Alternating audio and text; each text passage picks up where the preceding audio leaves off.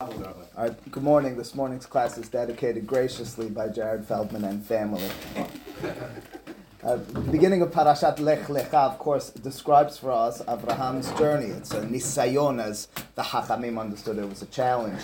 He has to go into the unknown area by the command of God, and in truth, Abraham, at the beginning of his life, as the Torah describes it, he might be 75 years old, but it's the beginning of his Torah life, is prompted with a mission of Lekh Lekha by HaKadosh Baruch Hu, of going, and at the end of his life as well, as the Torah tells it, at the end of Parashat Vayera, Abraham is commissioned Lekh Lekha again. Then it's for Akedat Yitzhak. Lekh Lekha seems to define those most pivotal moments in Abraham's life during times of challenge and times of nisayon and difficulty.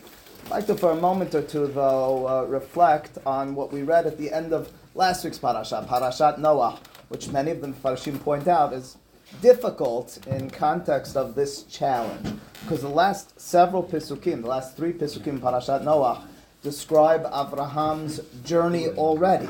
Listen for a moment. Vayikach terach et Avram beno, v'et Lot ben Haran ben beno, v'et Sarai kalato eshet Avram beno, v'yeseu itam me'ur kasdim lalechet arsa Kenaan, which means to say, already Avraham, on his journey to Canaan, together with his family members, had set forth. So then what in turn was the challenge of Lekh Lekha? If Avraham was already on his way to Canaan, what type of challenge was that? You're already on your way to Knis, and I say to you, I have a challenge for you. Before you go, let me make certain that you have a challenge over here. Go to the place that I direct you, and I walk with you until synagogue, but that's where you were going anyway. What in turn was the challenge and success of Avraham? Different Mefarshim have different interpretations. Some suggest that Parashat Lekh Lekha is actually out of place to a certain extent. We read about a description of what was happening, what to come at the end of Noah, but in truth, the command, which we read about in its greater detail at the beginning of Lekh Lekha, preceded it. So it's really a description of what was to happen prior to its happening for all intents and purposes. Alternatively, there's still a challenge. If you're on your way to synagogue, but then I say to you, come along with me, and I don't tell you where you're going, it's a little bit more difficult. You may have been on your way there anyway, but now you don't know where you're going. I'd like to, for a moment or two, suggest, just to complement those two interpretations, something else with regards to a vision, a perspective of who Avraham was, and why it couldn't, at least in my mind, be any other way than the Torah describe it as Avraham already going to the place which God had destined he should go to already. It goes like this. Rashi, at the beginning of last week's parasha, in Parashat Noah, notices a contrast, a difference between Abraham and Noah. Whereas by Noah, the pasuk says, Et ha'Elohim hitalech Noah. Noah walked with God. By Avraham, Rashi points out from the rabbis, the pasuk says twice, Hitalech lefanai veheye tamim, walk in front of me and be complete at the time of the milah. And then later on, when Yaakov is blessing Yosef, he speaks about Ha'Elohim asher hitalechu avotai lefanav Avraham v'Yitzhak. He speaks about Avraham walking before God. The difference between Noah and Avraham then is, whereas Noah knows how to heed commands, knows how to look to the side and realize this is what God is asking him now and dutifully abide by the order, Avraham precedes it. Avraham's ahead of the game.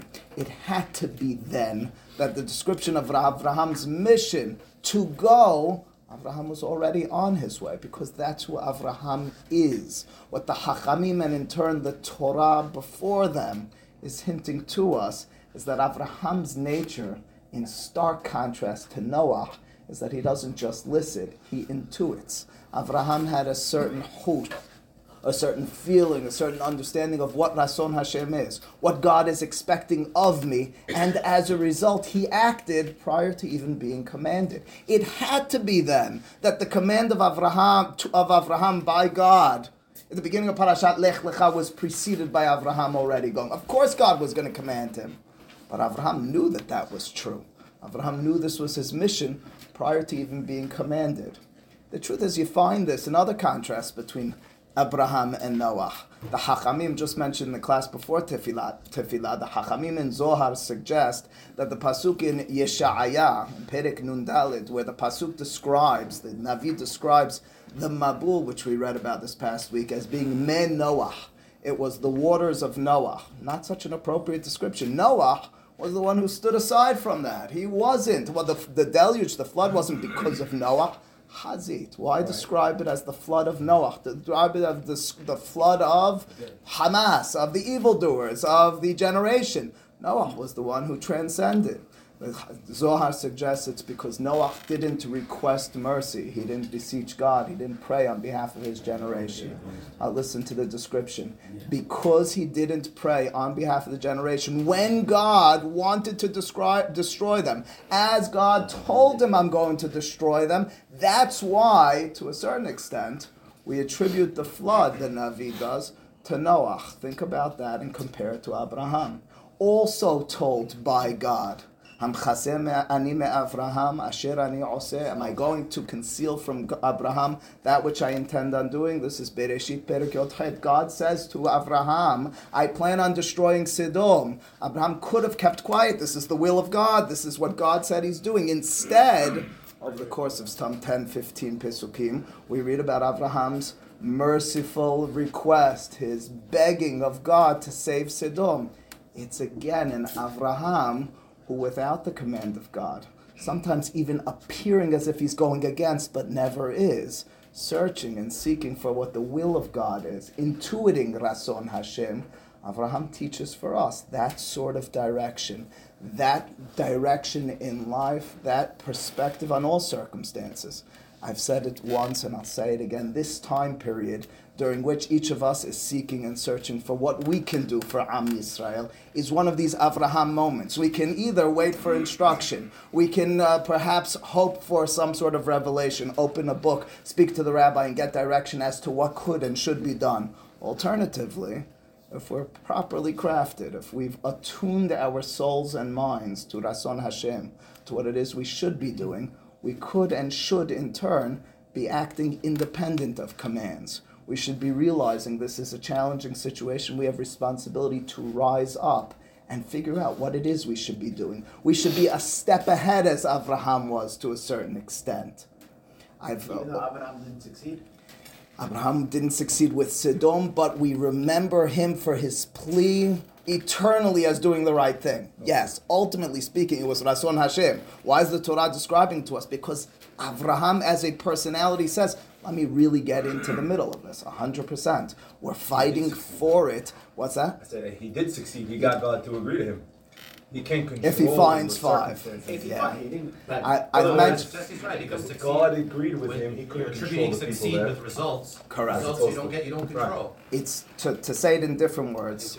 To say it in different words, the Gemara describes, it's an age-old question, Sadiq Firado, Rasha Vetoblo. Why do bad things happen to good people, good things happen to bad people? And the Gemara describes that when Moshe turned to God in Parashat Kitisa and says, Hareni nat kevodecha, show me your glory, he was asking for the answer to that question.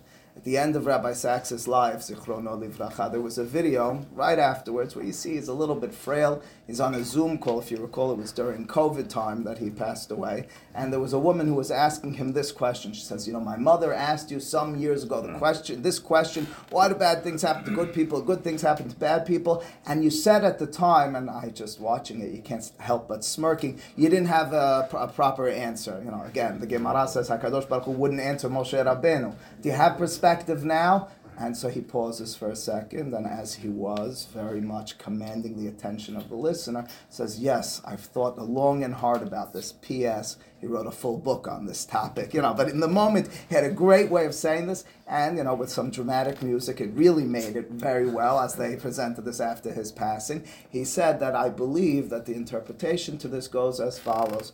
HaKadosh Baruch Hu purposefully doesn't reveal to us why things happen so that we have the responsibility to fight for the right thing. Which means to say, if we knew why that person got sick, why that person's in danger, we say, well, it's part of God's plan. You and I wouldn't be going out trying to save it. Ultimately speaking, we might not save it, Jeffrey, but in the scheme of things, it's our responsibility. God wants a world in which we're fighting for tzedakah al-mishpat, for the right things to occur, for justice, for righteousness, for a circumstance and situation where the world is as we envision Rason Hashem. I've more than once read, I've even heard it as a musar to me in different circumstances, that in the olden days when you would come to take your test for semicha, for getting rabbinic ordination, that sometimes rabbis with a smirk on their face would say to the person, the student who wanted semicha, well, first, before we discuss anything, could you tell me the 5 sections of Shulchan Aruch? Now, Shulchan Aruch, as each of us, I imagine, is aware, if not, I'll tell you now, only has 4 sections. It doesn't have 5 sections. It has Ora, Hayim, Yoredei, Ha'evna, Ezer, Choshen, Mishpat. And unless you knew the line, you looked at the rabbi and you said, what are you talking about? There's only 4 sections. And the rabbi would widen his eyes and say, you only learned 4? You're not prepared for the 5th? And the student, of course, would get nervous, and then the rabbi would open up and say, listen, 4 sections give you the black and white law. They give you the Eta Elohim Hitalech Noach. They give you knowing what to do based on guidelines, structure, and laws which are preceding you. The next section is, well, how do you apply that? Where do you find Rason HaBoreh? How do you envision and realize in your life, in the real life circumstances, the ability to apply it, even when there's no clear guidelines? Hatam Sofer Zichrono Livracha, that's Rabbi Moshe Sofer. It's said about him by several of his students that he would answer questions at all times without looking up the answer. And he attested about himself. He said he usually got them right, and he said he wasn't certain in the moment what the sourcing was, but he always felt certain that he had the answer. It's an amazing statement. He attributed, and it was, I'm certain, to Si'ata Dishmaya, Kadosh Baruch Hu's aid to a person who's searching and seeking to do the right thing. At the same time, I believe, he had a certain intuition. If you inject yourself into this system called Torah, if you inject yourself into a system where I want to understand Rason HaBoreh, the will of God, ultimately speaking, we will, if we seek it appropriately, find the opportunities to do right. I'll conclude with this with regards to Avraham specifically. Harambam at the end of Hilchot Teshubah cites the pasuk from Sefer Yeshaya where one person is described as the Ohev of HaKadosh Baruch Hu. It's Avraham Ohavi. Says Harambam, not everyone's going to be a lover of God, a person who connects themselves intellectually and emotionally to God in all ways. Avraham Avinu. What does it mean to love someone? Think about your own lives for a moment. Think about, and I hope you love your spouses and your children and anyone that's close to you. What does it mean to love them? Is it because, and is the way that you love them by following a book? Do you turn for guidelines and guidance and laws and structure in every decision you make? Walk into the house, you're uncertain whether to smile or not. Let me consult with what the psychology book says. Sit down and you didn't like the food. Let me figure out, let me call the rabbi as to what I should be saying to my wife in this moment.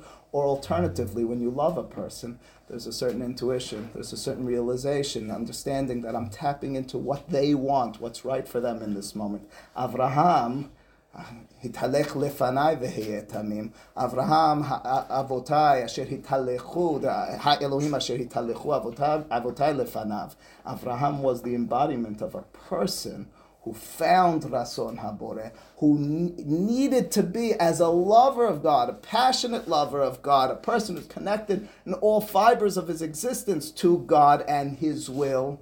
Well, then it's no question, I go back to the way we opened, that Lekh Lekha, the beginning of Parashat Lekh Lekha, was a command which the Torah describes as Avraham ironically being on the journey of fulfillment even beforehand. You don't need your wife, if it's a great relationship, to tell you what she wants. You're at it before she does so. We all make the mistake of waiting until they tell us, and then we fail in fulfilling it afterwards. Avraham is the embodiment of that personality with regards to Rason HaBoreh during this time, but really in any time of our life. We should have a life in which we seek, we strive for Kiyum HaBoreh, Kiyum Rason HaBoreh, the fulfillment of the will of God, not per se only, but of course in addition to the mitzvot HaTorah, but in any and every aspect of our lives, every realm, every domain we enter into, we should be searching, seeking for that 5th book of Shulchan Aruch to try to figure out what is it that he wants, what is it that's right in this moment.